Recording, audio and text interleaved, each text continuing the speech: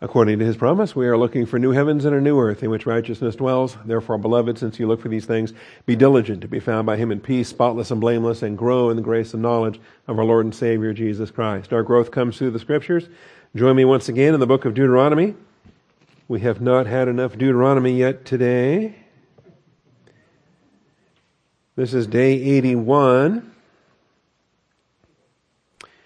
And the material we're going to cover is 29, 30, and most of 31. Wow, we can slow down. We're not teaching 5 chapters this hour. That's kind of cool. Deuteronomy 29, 30, and chapter 31, verses 1 through 29. It's about half the chapter. Before we do begin, let's take a moment for silent prayer, calling upon our Father in His faithfulness to bless our time in His truth. Shall we pray?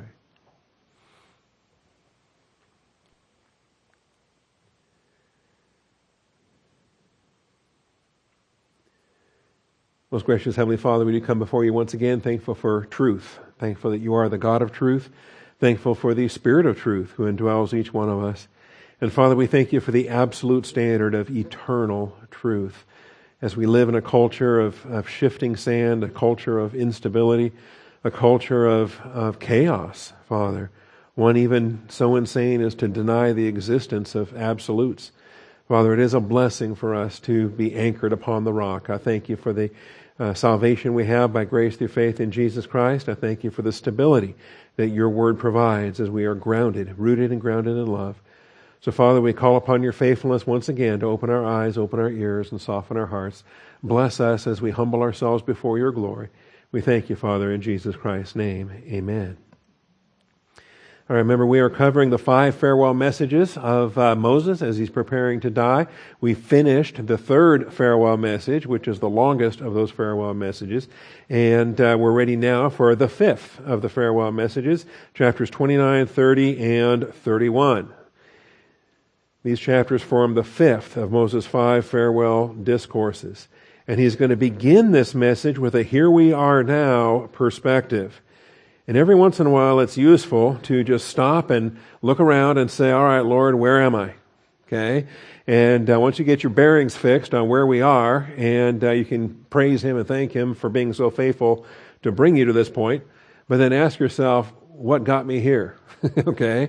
And what do I want to do moving forward? Are there some things in the past that we don't want to repeat? And for Israel, of course, that's a great big yes. There's a lot of failures in their past that they don't want to repeat, but that's true for all of us in terms of forgetting what lies behind and reaching forward to what lies ahead. There's plenty in our past that we would not want to repeat, but God in His faithfulness has brought us through those and brought us to where we are now, and we can look forward in the grace of God. So, picking up here in Deuteronomy 29 and verse 2, Moses summoned all Israel and said to them, you have seen all that the Lord did before your eyes in the land of Egypt to Pharaoh and all his servants and all his land. So he takes it all the way back to before the Exodus, starting this message with the perspective that they should be eyewitnesses to. Verse 3, the great trials which your eyes have seen, those great signs and wonders. Yet to this day the Lord has not given you a heart to know, nor eyes to see, nor ears to hear. Well, that's startling. And then verse 5, I have led you 40 years in the wilderness. Your clothes have not worn out on you, and your sandal has not worn out on your foot. You have not eaten bread, nor have you drunk wine or strong drink, in order that you might know that I am the Lord your God. I'm going to keep reading a few more verses down. I'm going to get to verse 13 before I stop and pick up some of these study notes. So, verse 7, when you reached this place, Sihon, the king of Heshbon, and Og, the king of Bashan, came out to meet us for battle, but we defeated them. And we took their land and gave it as an inheritance to the Reubenites, the Gadites, and the half-tribe of the Manassites. So keep the words of this covenant to do them, so that you may prosper in all that you do. You stand today, all of you, before the Lord your God, your chiefs, your tribes, your elders, and your officers, even all the men of Israel. Your little ones, your wives, and the alien who is within your camps, from the one who chops your wood to the one who draws your water, that you may enter into the covenant with the Lord your God and into his oath, which the Lord your God is making with you today, in order that he may establish you today as his people, and that he may be your God, just as he spoke to you, and as he swore to your fathers, to Abraham, Isaac, and Jacob. All right, so the emphasis here on who he's speaking to and speaking to you on this day. It is a momentous day, and we talked about it last hour with respect to the day they cross the Jordan River, the day they enter into the land, the day that they become God's people in fact as well as in promise, that they will be his people in the land he promised them, and from that day forward they should be functioning according to this law that they've been taught. So Moses begins the message with a here we are now perspective. You have observed the Exodus and the wilderness wanderings with human observation. And in fact, everyone that's here this day to listen to Moses say these words is very much mindful of the fact that their parents are no longer with us, right? Their parents are now gone. Anybody that was over 20 at the Kadesh Barnea failure is no longer breathing God's air, right? They have departed planet Earth. And so only those that were 20 and or under 20 or not yet born yet at the Kadesh Barnea rebellion, those are the ones that are standing before Moses to hear this message. And this note in verse 4, you have not yet received a heart to know, nor eyes to see, nor ears to hear. That is telling, and we better pay attention to that. You have to this day, yet to this day, the Lord has not given you. And that's not an oversight. That's not God saying, oops, my bad, I forgot to give that to you, here you go. Okay? No, God is actually declaring, to this day I have not given to you, and I'm still not giving to you. Okay, because it's a future promise that's coming up for them at the second advent of Jesus Christ. But to this day, the Lord has not given you a heart to know, nor eyes to see, nor ears to hear. And I think it's curious. We better pay attention to this because this is part and parcel with why God gave the law in the first place, why he put them in a land with a conditional covenant that they couldn't keep. Why were they under Mosaic law that no human could keep until Jesus Christ came and lived his perfect life and fulfilled all things in the first Advent ministry? But this was, again, by design. We get so spoiled because we're church-age believers and we're looking around us and we see who we are and where we are, what we've been given, and we fail to appreciate that the stewardships before ours never were given any of the stuff that we were given. In the permanent indwelling of the Holy Spirit, in the spiritual gifts, in the baptized union with Jesus Christ, to be positionally seated at the Father's right hand. All of these things we take for granted, they didn't have any of it. Perhaps most of all, the grace enablement that he's given us with this indwelling of the Holy Spirit. The fact is, he's given us the resources to obey his word. He's given us the resources to walk in the light, to not fulfill the lust of the flesh. We can walk by means of the Spirit and not fulfill the lust of the flesh because he's provided that for us. That is built into every born-again believer today. A part of our position in Christ is thank God for it. But they didn't have that. They were given a law that no one can keep and no empowerment to keep it in the first place. That is huge. Okay, so keep that in your thinking, and it'll hopefully help us to excuse them for much of what we read for the rest of the Old Testament, because they do fail time and time and time again. And so they're without excuse. They were accountable before God, but we should not get too prideful and say, "Oh well, if I'd have been there, I would have stayed faithful." Well, yeah, if you'd have been there, but you're a church-age believer priest with a permanent indwelling of the Holy Spirit. They didn't have that. All right? You also have a Greek canon of Scripture to go with your Hebrew canon of Scripture, of which they didn't have that either. And depending on what era of the Old Testament you're talking about, they only had part of the Old Testament written by the point of time in which they were failing. So that's another issue to keep in mind.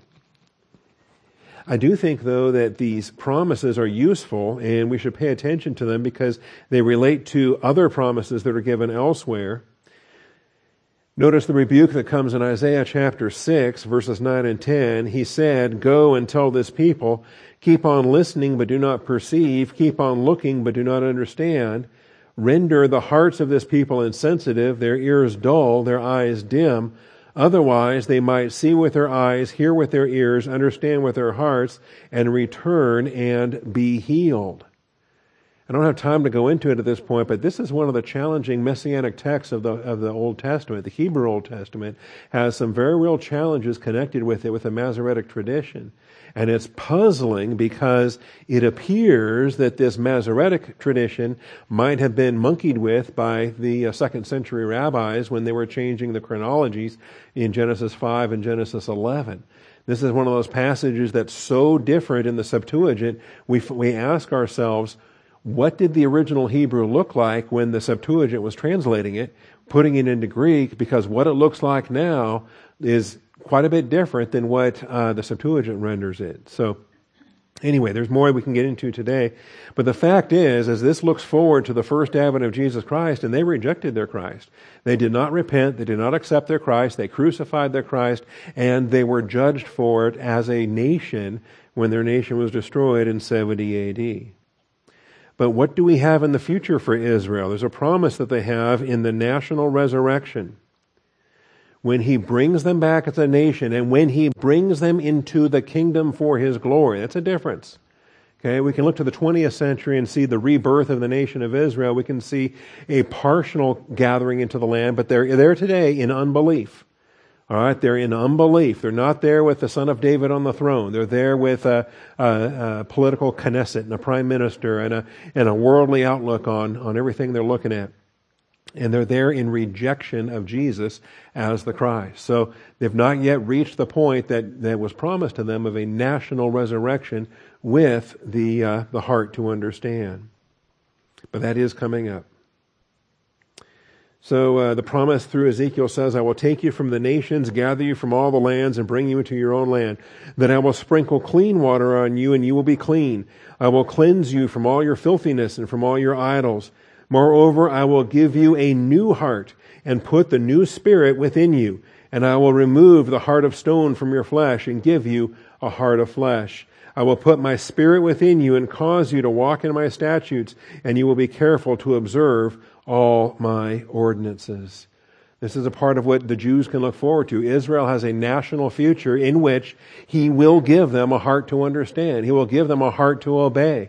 He will actually work in them when He writes the law on their heart. That's one of the promises of the new covenant, that He will write His law on their heart. They will be faithful for the millennial kingdom of Jesus Christ, really for the first time in a long time. Okay, the Old Testament examples of their faithfulness are few and far between. But for the millennium, they will be the faithful nation. That is a clear promise. What do we have in the church? And by contrast, this is what we have in the church age. We have the abundant church age blessings described in Ephesians 1, 18 and 19. I pray that the eyes of your heart may be enlightened, that you will know what is the hope of His calling, what are the riches of the glory of His inheritance in the saints, and what is the surpassing greatness of His power towards us who believe. We have a provision in the church age that Israel never had in the Old Testament. We can claim this. They could not. This is our blessing. So we can start every Bible class asking for the Lord to open our eyes, open our ears, soften our hearts. This is the provision we have in Christ Jesus, the surpassing greatness of His power towards us who believe. Back to Deuteronomy chapter 29, and even in giving this message, He's telling them here, He says, we've had to fight impossible odds even before entering into the promised land. Remember Sihon, remember Og, remember these kings, these giants, and we defeated them. We've had to fight impossible odds even before entering into the promised land, so let's not blow it now. Obey the Lord and identify with the blessings of His covenant. Okay, so don't blow it now. Obey the Lord and identify with the blessings of His covenant. And that's where he wraps it up there in verses 9 through 13. And I kind of think as Moses is preaching this, he has to have in his thinking, he has to have the memories of that Kadesh Barnea failure. That failure when he sent 12 spies out and 10 of those spies came back just terrified of the Nephilim, the giants that are in the land. And here they are on the verge of going back in again, and those Nephilim are still there. They're going to be encountering them, and we'll see that in the conquest. And we're going to see the battles that they're going to have to fight at Jericho and Ai and Shechem and Hebron and all these other places, and how many of these localities were actually stocked with demoniacs and with Nephilim. That's going to be part of the spiritual warfare that precedes the earthly warfare of the conquest. So stay tuned as we discuss that. All right, so now, having reviewed where we are and what got us here, now, Moses, in verses 14 and 15, and the verses that follow, Moses reminds Israel that the Lord's covenant was not just with them, but with the patriarchs and the elders who have preceded them and the generations of Israel that have yet to come. And this is really, it's a humbling thing that Israel ought to pay attention to, that we in the church ought to pay attention to, that God is not done with Israel. Indeed, He can never be done with Israel. He has made eternal promises to the Jewish people. Just because we're in this parentheses right now in the church age does not change the fact that He made eternal promises to the Jewish people. Those promises still stand. Those promises are, God's still bound by what He has declared that He intends to do. So recognize that as well. All right, let's look at 14 through 21. Because he says, "Now, not with you alone am I making this covenant and this oath, but both with those who stand here with us today in the presence of the Lord our God, and with those who are not with us here today." See, it spans multiple generations. "For you know how we lived in the land of Egypt, and how we came through the midst of the nations through which you passed. Moreover, you would have seen their abominations and their idols of wood, stone, silver, and gold, which they had with them, so that there will not be among you a man or woman or a family or tribe whose heart turns away today from the Lord our God to go and serve the gods of those nations. That there will not be among you a root bearing poisonous fruit and wormwood." This is kind of wishful thinking on Moses' part, because the fact is they do still have idols with them that Joshua is going to have to command them to root out in the book of Joshua.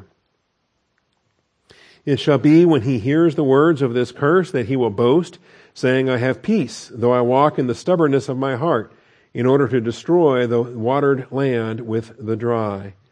The Lord shall never be willing to forgive him, but rather the anger of the Lord and His jealousy will burn against that man, and every curse which is written in this book will rest on him, and the Lord will blot out his name from under heaven." Has this got your attention yet? The idea of a blotted out name? "Then the Lord will single him out for adversity from all the tribes of Israel, according to all the curses of the covenant which are written in this book of the law." All right, that gets us down through verse 21. And boy, the threats in this are pretty dark. So Moses reminds Israel that the Lord's covenant was not just with them, but with the patriarchs and elders who have preceded them, as well as with generations of Israel that have yet to come. And in a sense, we can claim this as well with the body of Christ. We recognize the body of Christ is bigger than just the current generation, bigger than just the saints that are alive today in the world today. We've got 2,000 years of departed saints. Most of the bride is with the Lord right now in heaven already. It's just the last of us that are lingering here in diminishing numbers, it seems, waiting to finish the bride, and then will the whole bride be complete. I think that's useful. I think it's useful for us in the church to consider that, but more so for Israel, because they've got thousands, all the years from Moses to Christ, and then the future that they have in front of them still. Not to mention the 1,000 generations that will follow on the new heavens and on the new earth. So, in light of this perspective, Israel should be careful to learn from the idolatrous failures of their parents. You saw what happened to them. They died in the wilderness. We've been in this 40-year delay ever since Kadesh Barnea. Now we're on the verge of the conquest. Don't blow it now. In light of this perspective, future generations should be careful to avoid this idolatrous failure as well. So learn from the past and set a good example so that the future generations can imitate your victory and avoid your parents' defeat. Remember, this actually gets featured in 1 Corinthians and other places in the New Testament. These things that are written in earlier times are written for our instruction, and we should be learning from all the Old Testament examples that we have. Which gets us to verses 22 through 28. Moses taught that in generations to come, this precise idolatry is certain to happen. Judgment is going to be severe, and the example will be set for the Gentile nations to learn by. So this gets pretty gloomy with respect to this.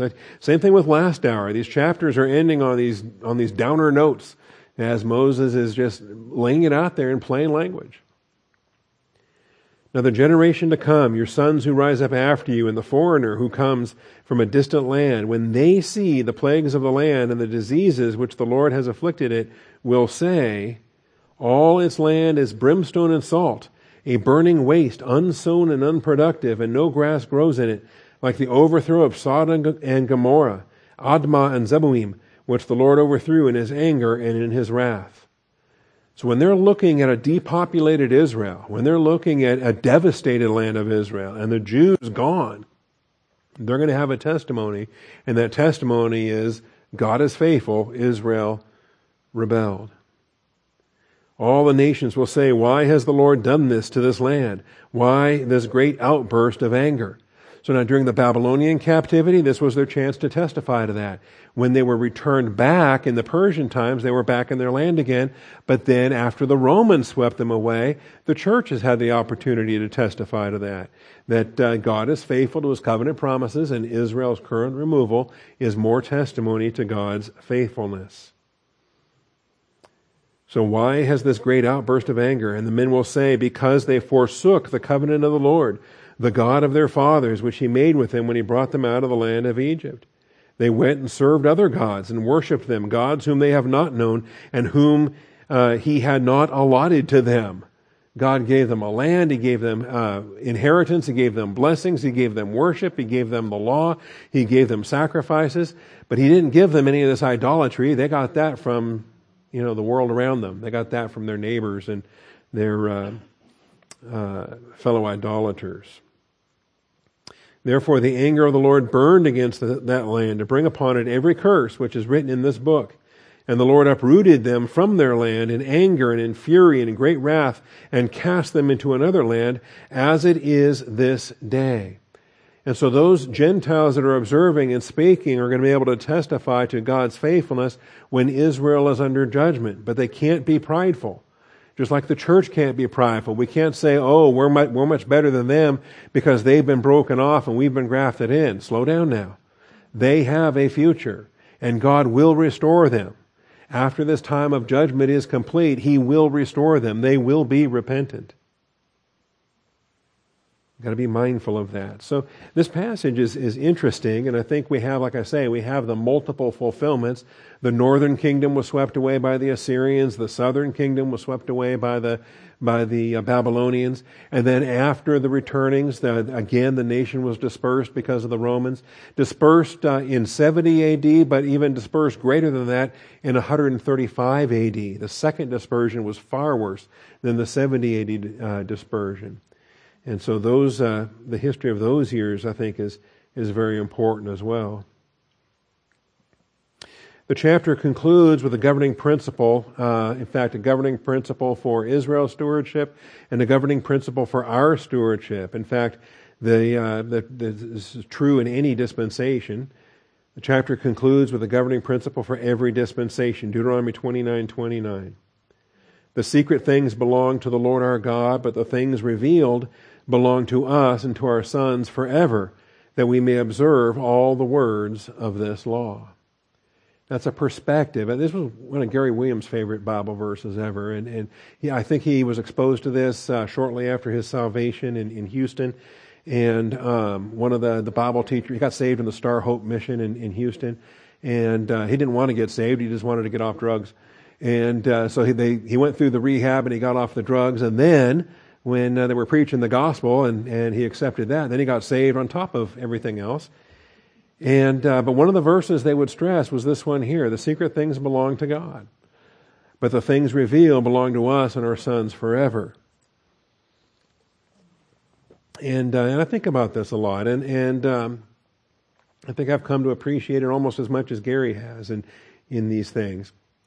Believers should not worry about the future unrevealed things. If God hasn't made it known, don't sweat it. He's got a handle on that. But if he has made it known, we're accountable.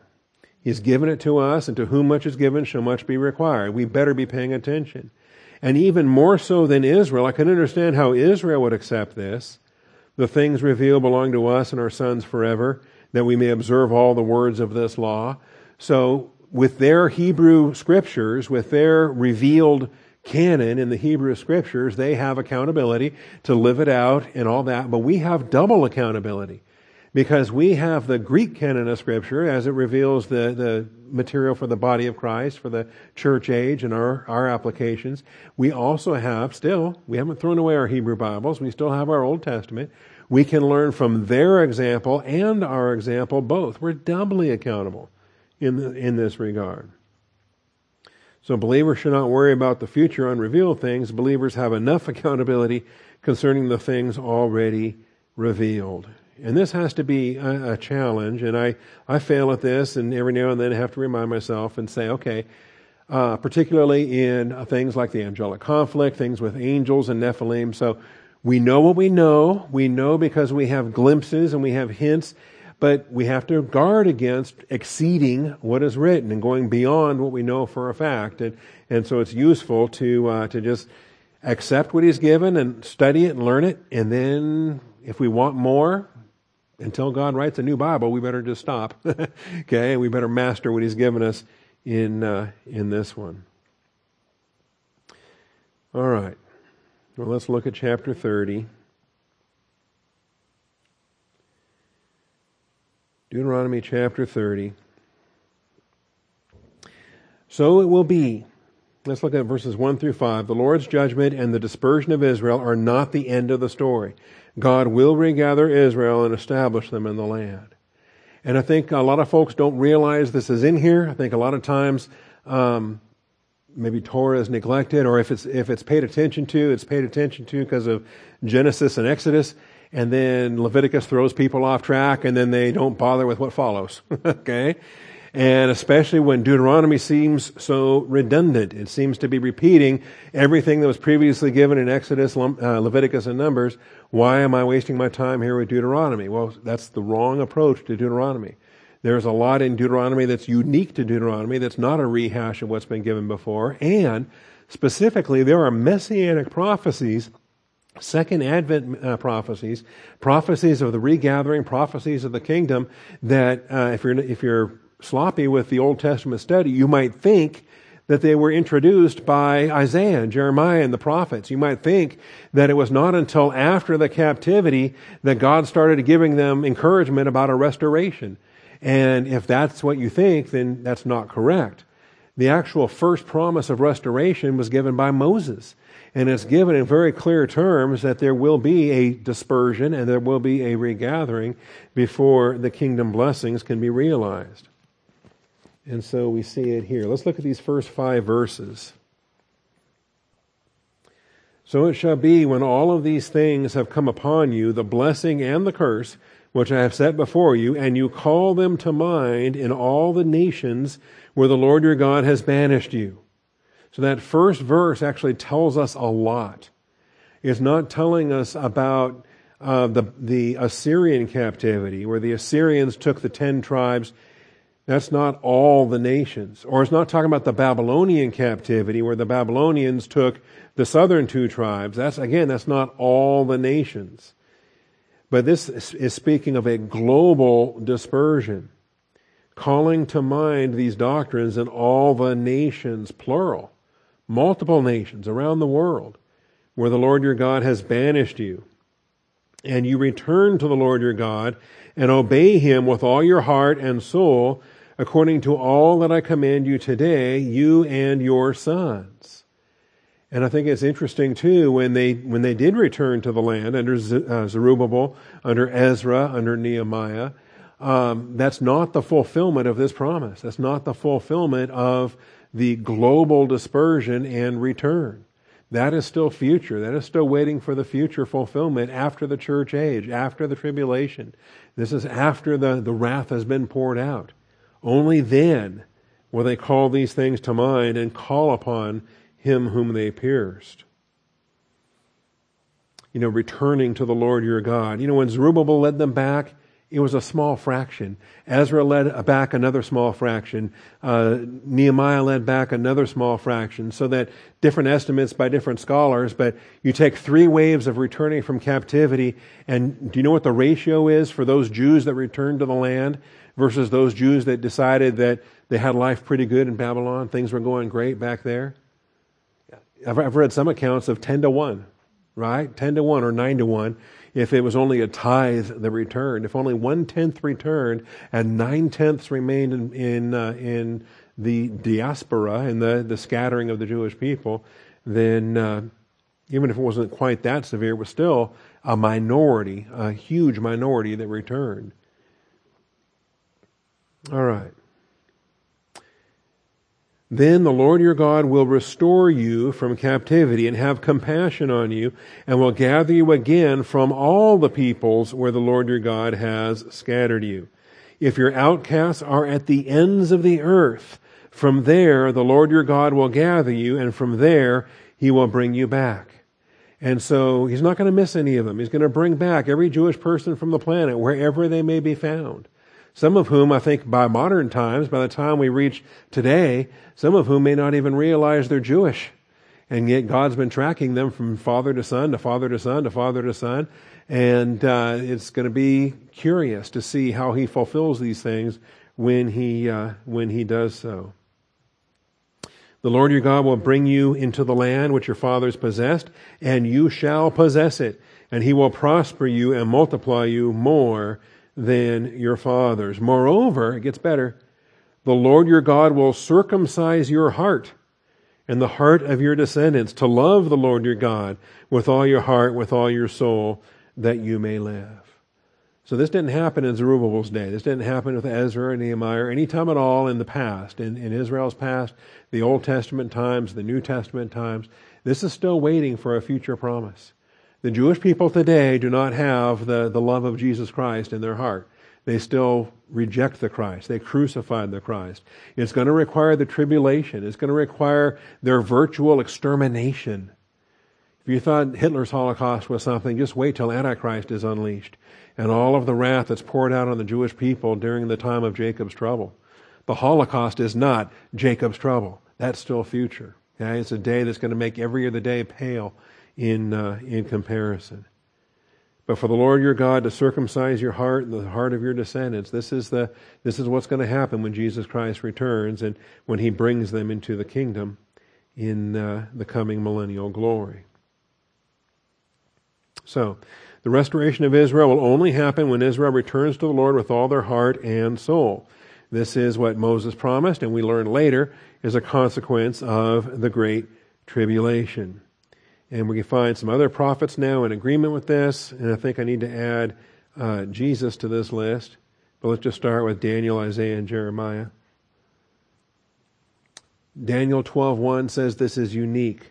At that time, Michael, the great prince who stands guard over the sons of your people, will arise. And there will be a time of distress such as never occurred since there was a nation until that time. So that takes everything that Israel has ever experienced, every hardship a Jewish person has ever had, any persecution that Jewish people have endured, including, the Nazis in the 1930s, okay, 1940s.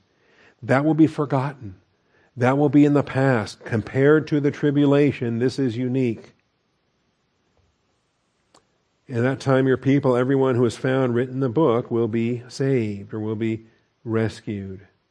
Isaiah 10, verses 20 through 23. A remnant in that day, the remnant of Israel and those of the house of Jacob who have escaped will never again rely on the one who struck them, but will truly rely on the Lord, the Holy One of Israel. See, that didn't happen with Zerubbabel's returning. That's still future also. A remnant will return, the remnant of Jacob, to the mighty God. For though your people, O Israel, may be like the sand of the sea, only a remnant within them will return. A destruction is determined, overflowing with righteousness. For a complete destruction, one that is decreed, the Lord God of hosts will execute in the midst of the whole land. This is why Antichrist is given the success that he's given. In God's permissive will, he gets to be the agent of this destruction. And it's a horrifying thing. And of course, Jeremiah 30, deliverance from captivity. And we have chapter 30, we have chapter 31, we have the promise of the new heart, we have the promise of the new covenant. But all of these, why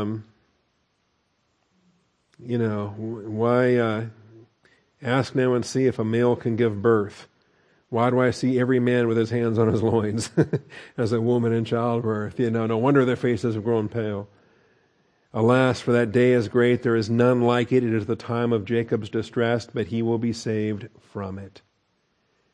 All right, so you should have a 7 in there. It just says Jeremiah 30. It should be Jeremiah 30 and verse 7. The regathering of Israel will be a worldwide regathering. That's never happened yet. That is still future. That'll be after the rapture, after the tribulation. God will regather all Israel. And he will circumcise their heart. He will circumcise their heart. The thing that he didn't do for them in the conquest, he did not give them a heart to keep his word. He will do that in the second advent. He will do that when he gathers them together and brings them into the kingdom. And when then Jesus Christ takes his seat on the throne of David, the Jewish people will have the circumcised heart prepared to obey him, prepared to love him for that 1,000 years. Notice the new covenant promises. Behold, days are coming, declares the Lord, when I will make a new covenant with the house of Israel or the house of Judah. And it is such a contrast with Mosaic law.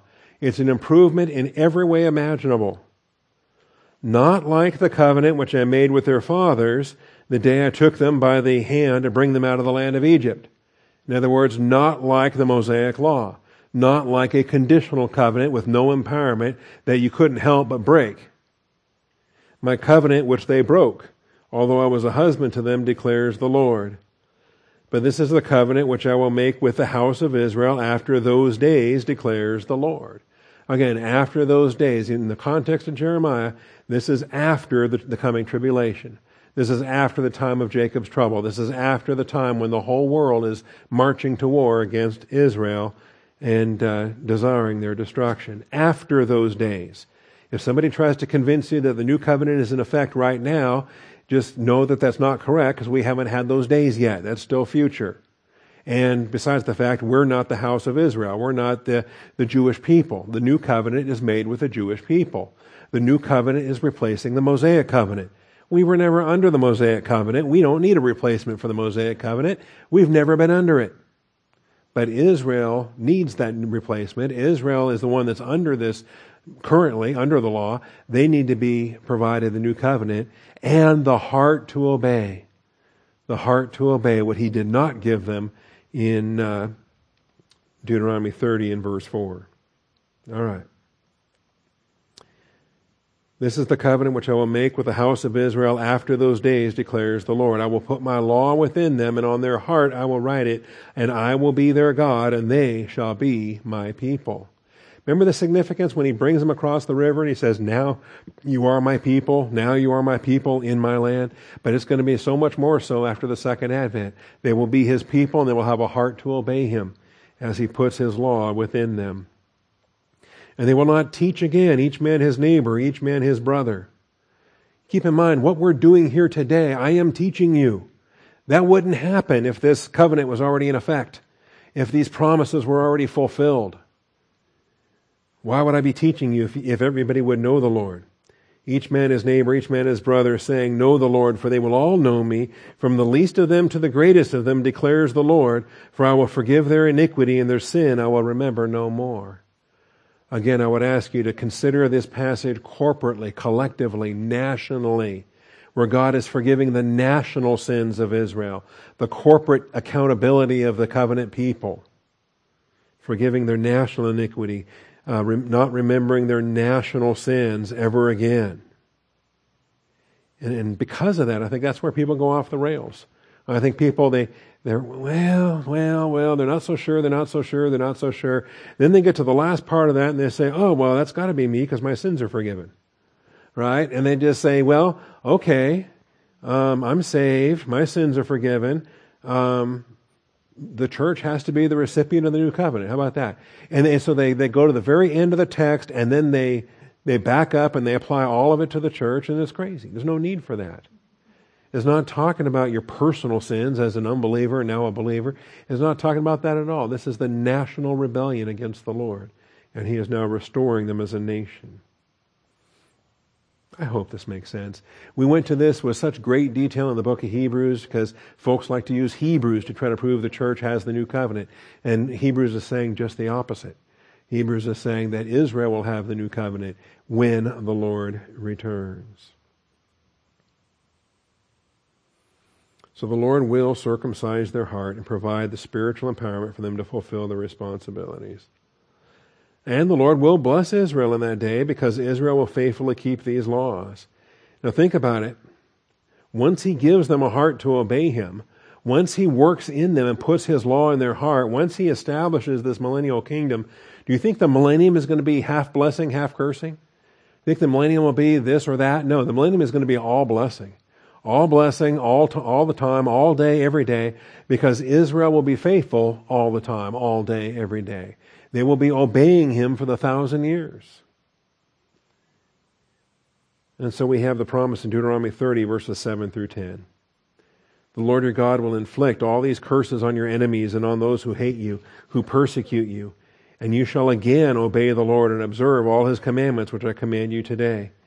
Then the Lord your God will prosper you abundantly in all the work of your hands, in the offspring of your body, and in the offspring of your cattle, and the produce of your ground. For the Lord will again rejoice over you for good, just as He rejoiced over your fathers. If you obey the Lord your God to keep His commandments and His statutes, which are written in this book of the law, if you turn to the Lord your God with all your heart, with all your soul.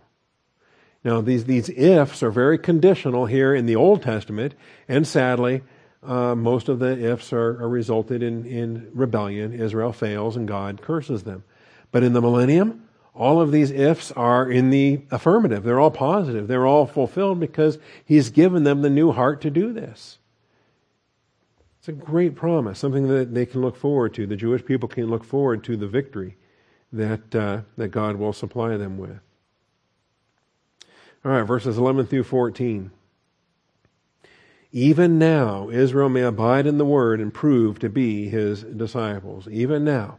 Even before the end times regathering, even now, from this generation onward, from Moses to Joshua to any generation in between, when a generation is humble before the Word of God, if they're living in Christ, if they're abiding in the Word of God, they will truly be disciples, living the abundant life and having the consequences. It's always positive to be living in the Word of God. For this commandment which I command you today is not too difficult for you, nor is it out of reach. It is not in heaven that you should say, who will go up to heaven for us, to get it for us, to make us hear it, that we may observe it. Nor is it beyond the sea, that you should say, who will cross the sea for us, to get it for us, and make us hear it, that we may observe it. But the word is very near you, in your mouth and in your heart, that you may observe it. This is a marvelous text, and folks ignore it because they think Paul made it up when he was writing Romans chapter 10. Paul quoted it in Romans chapter 10, but he was pointing back to Israel's original reception of this message in Deuteronomy chapter 30. And so this is marvelous. I think God has laid it out so simply. Of all the people on planet Earth, it's the Jewish people that have the greatest claim of all because God is nearby and He's knowable. How nearby is He? Local. He lives in their midst. Okay? The Gentiles that live in the farthest reaches of the earth, they're the ones that may have to cross the sea to visit Israel and be among God's people. But God's people live right there where God dwells, where God causes His name to dwell. And so they don't have to ascend to heaven to get a message. God has descended to earth and given Israel His law. And likewise, they don't have to sail the oceans. He lives in their midst. The word is very near you, in your mouth and in your heart. And this is, I think, a testimony to what the ideal is as you're taking in the Word of God and treasuring it in your heart. The psalmist said, I have treasured thy word in my heart that I might not sin against thee.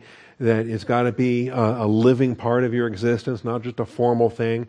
If you're a legalist or you follow ritual and you think that being a good religious person counts for something. No, you got to be living the Word of God on a reality basis. And it was available. It was available to them in their day, just like it was available to Job in his day. It's available to the church, obviously, in our day. God has always had His Word available for anybody that's hungry for the Word of God. Blessed are those who hunger, they shall be satisfied. God's in the feeding business, and any believer that's hungry, any unbeliever that's hungry for truth, God's going to get them the gospel. And any believer then, that once they're saved, if they're hungry for the truth, God's going to lead them to where they can find the truth. These are the testimonies to God's faithfulness. Anyway, I would like to take this text, and what I do in the notes here is I relate them to what it means to be living in the Word of God. John 8:31. If you abide in my word, then you are truly disciples of mine. To be a disciple is not to be saved. To be saved, you just believe in Christ and you're saved. But not everybody that's saved is a disciple, because a lot of folks are saved and they never live in the Word of God. But if you continue, if you remain, if you dwell, if you abide, if you live, the verb is meno. Okay, we studied that in a series last year before we launched Through the Bible. It was a preparation study for Through the Bible called Abiding in the Word. That means more than just visiting it occasionally. Okay, a place you visited a handful of times, you don't live there. But a place you live there, you remain there consistently, you're there a lot, you're there all the time, you know it inside and out. You feel at home there, you feel like you belong there. That's what we're supposed to be in the Word of God. If you meno in my word, then you are truly disciples of mine, and you will know the truth, and the truth will make you free. It's pretty pathetic. I find, it's sad. It's predictable, but it's sad. The non-disciple believers, and we know them, they're not living in the Word. They will go to heaven when they die. We'll be happy to see them when we get there, but for now, they're not living in the Word, and they're slaves. They're slaves to sin. They are just as worldly minded as the unbeliever is, because they're not being renewed in their mind. When they're not being renewed in their mind, they're being conformed to this age. And it's sad how somebody can have eternal life but not be living in that newness of life that God has made available. So anyway, I take this passage and I relate it back to Deuteronomy 30, and I say, you know what? You don't have to be a church-age saint to apply this. Any believer of any stewardship could live in the Word of God that was available to them at that time. Job could live in the Word of God that was available to him at that time, and we don't think there was nothing in written form. We don't even know how he learned doctrine in those days. But he had a lot of it, living in the Word of God. Romans 8:4. The requirement of the law might be fulfilled in us who do not walk according to the flesh, but according to the Spirit. Living in the Word of God, living in the Spirit rather than in the flesh. Now this is for our application because we have this provision. Israel didn't have this provision in the Old Testament. They will get it in the millennium. Israel will have the Holy Spirit when Jesus returns at Second Advent. But you see how Paul quotes this. Moses writes that the man who practices righteousness, which is based on law, shall live by that righteousness. They actually could live in that Word, abide in that Word, and they didn't have the permanent Holy Spirit, but they could still live the Word of God, abide in it, and apply it.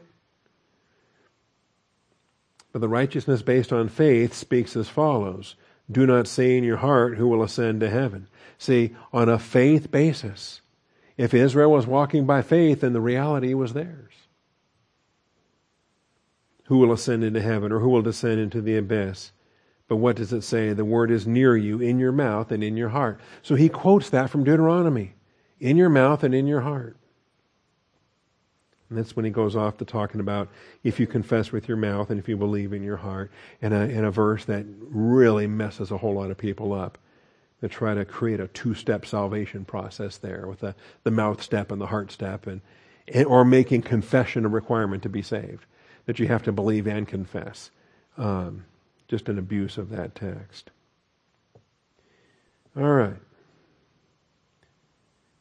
So living in the Word of God. And obviously we have examples, because the guy that wrote Psalm 119, you talk about a brother that was abiding in the Word of God, all over the place. Every verse of Psalm 119, that's a brother that was saturated with doctrine.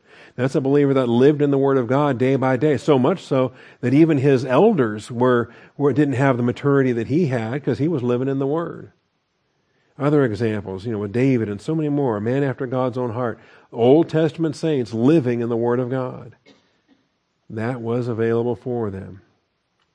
All right, finally in verses 15 through 20, Moses lays it out one more time as an either-or message for Israel to volitionally take hold of. We've seen a couple of these already, these take it or leave it kind of approaches, this choose you this day whom you will serve type of messages. Joshua is going to give one of those in Joshua 24. How long are you going to keep serving idols? As for me and my house, we will serve the Lord. So these messages come up again and again, like, I've set before you life, I've set before you death, choose life. Okay, it's a no-brainer. The option is there.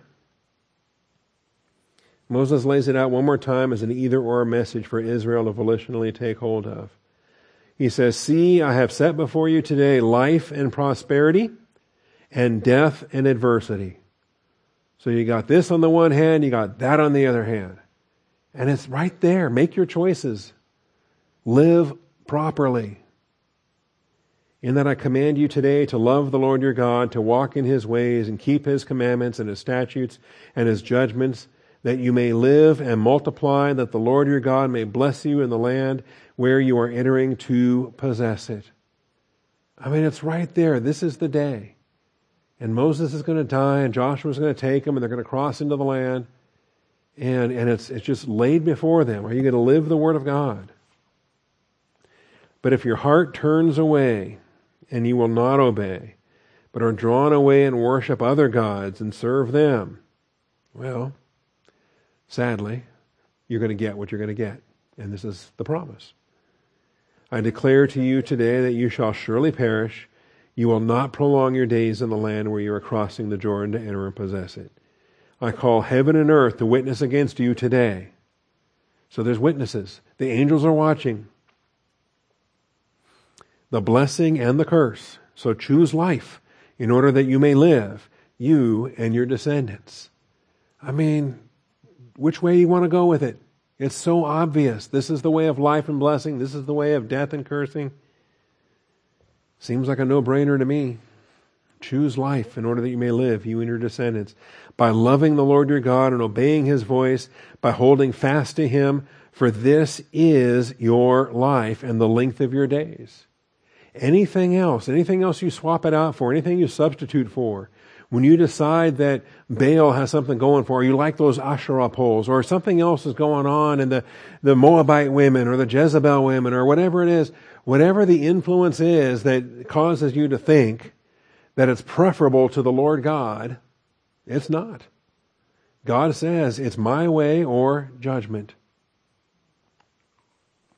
So this is life, by loving the Lord your God, by obeying His voice, by holding fast to Him. For this is your life and the length of your days. If you abandon that, you're throwing away your spiritual life.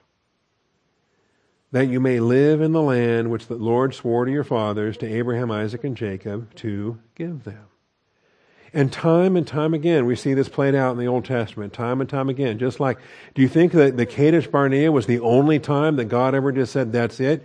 And He marked the conclusion to a generation and says, blessings will resume when you're all dead, right? That we'll start with the next generation. And time again we get that. We're going to get that throughout the book of Judges.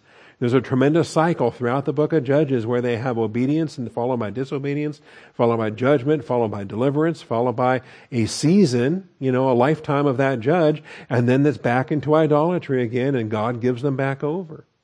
That cycle gets repeated, and then into the kingdom and the divided kingdom and then the captivities.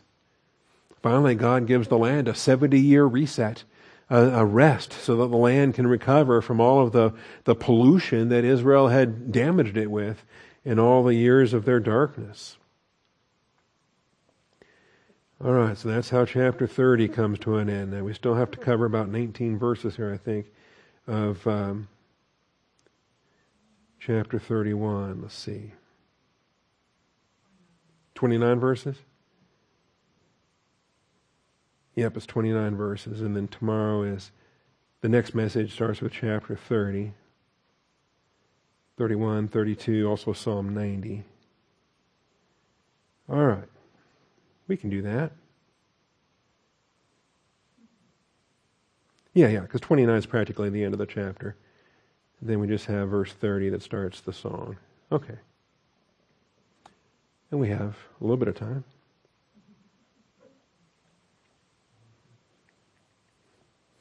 All right. Everybody awake? Let's do chapter 31. Moses concludes his fifth farewell message on his 120th birthday. All right, so let's sing happy birthday to Moses. Okay, let's not. Moses went and spoke these words to all Israel and said to them, I am 120 years old today. I am no longer able to come and go. And the Lord has said to me, you shall not cross this Jordan.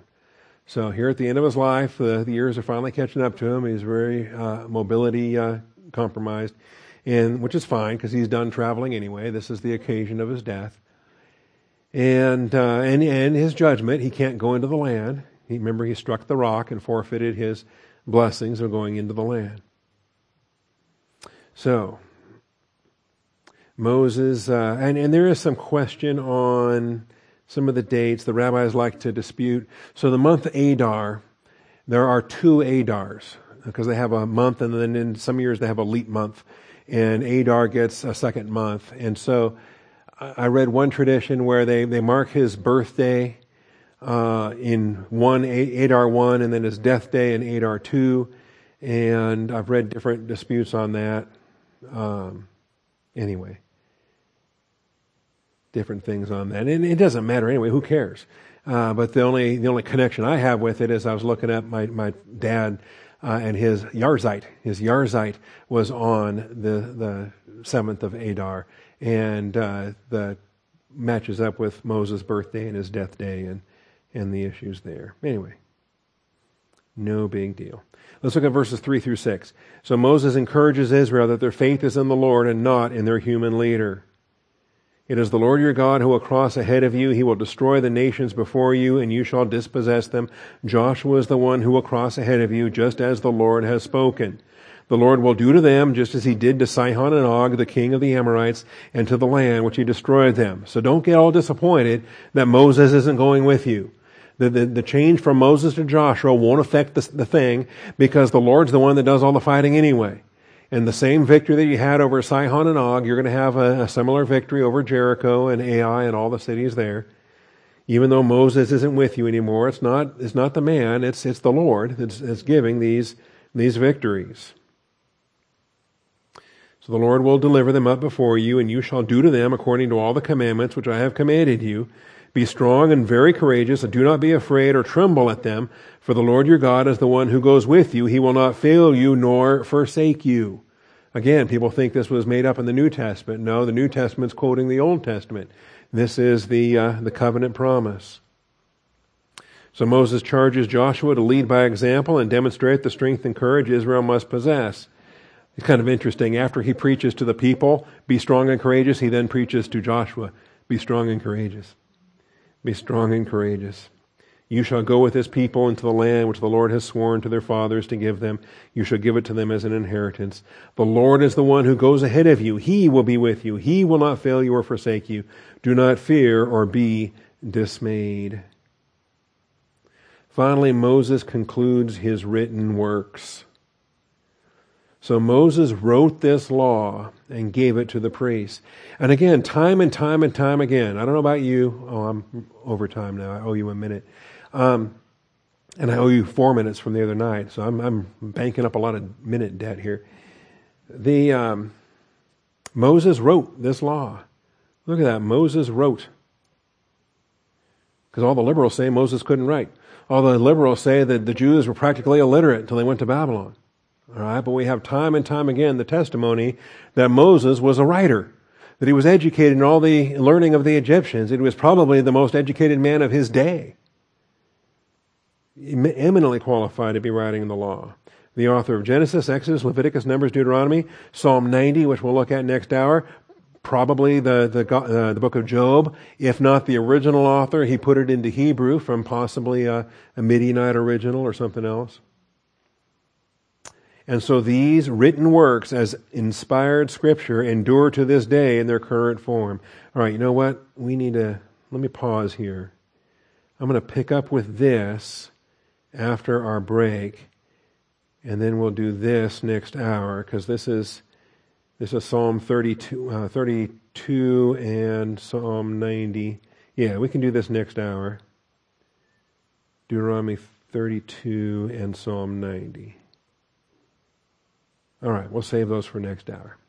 Deal? Deal. Heavenly Father, we thank you for this day. We thank you for this message. Thank you, Father, for all your grace. We've been a little behind the curve, all 3 hours, but you're going to get it finished next hour. We thank you, Father, in Jesus Christ's name. Amen.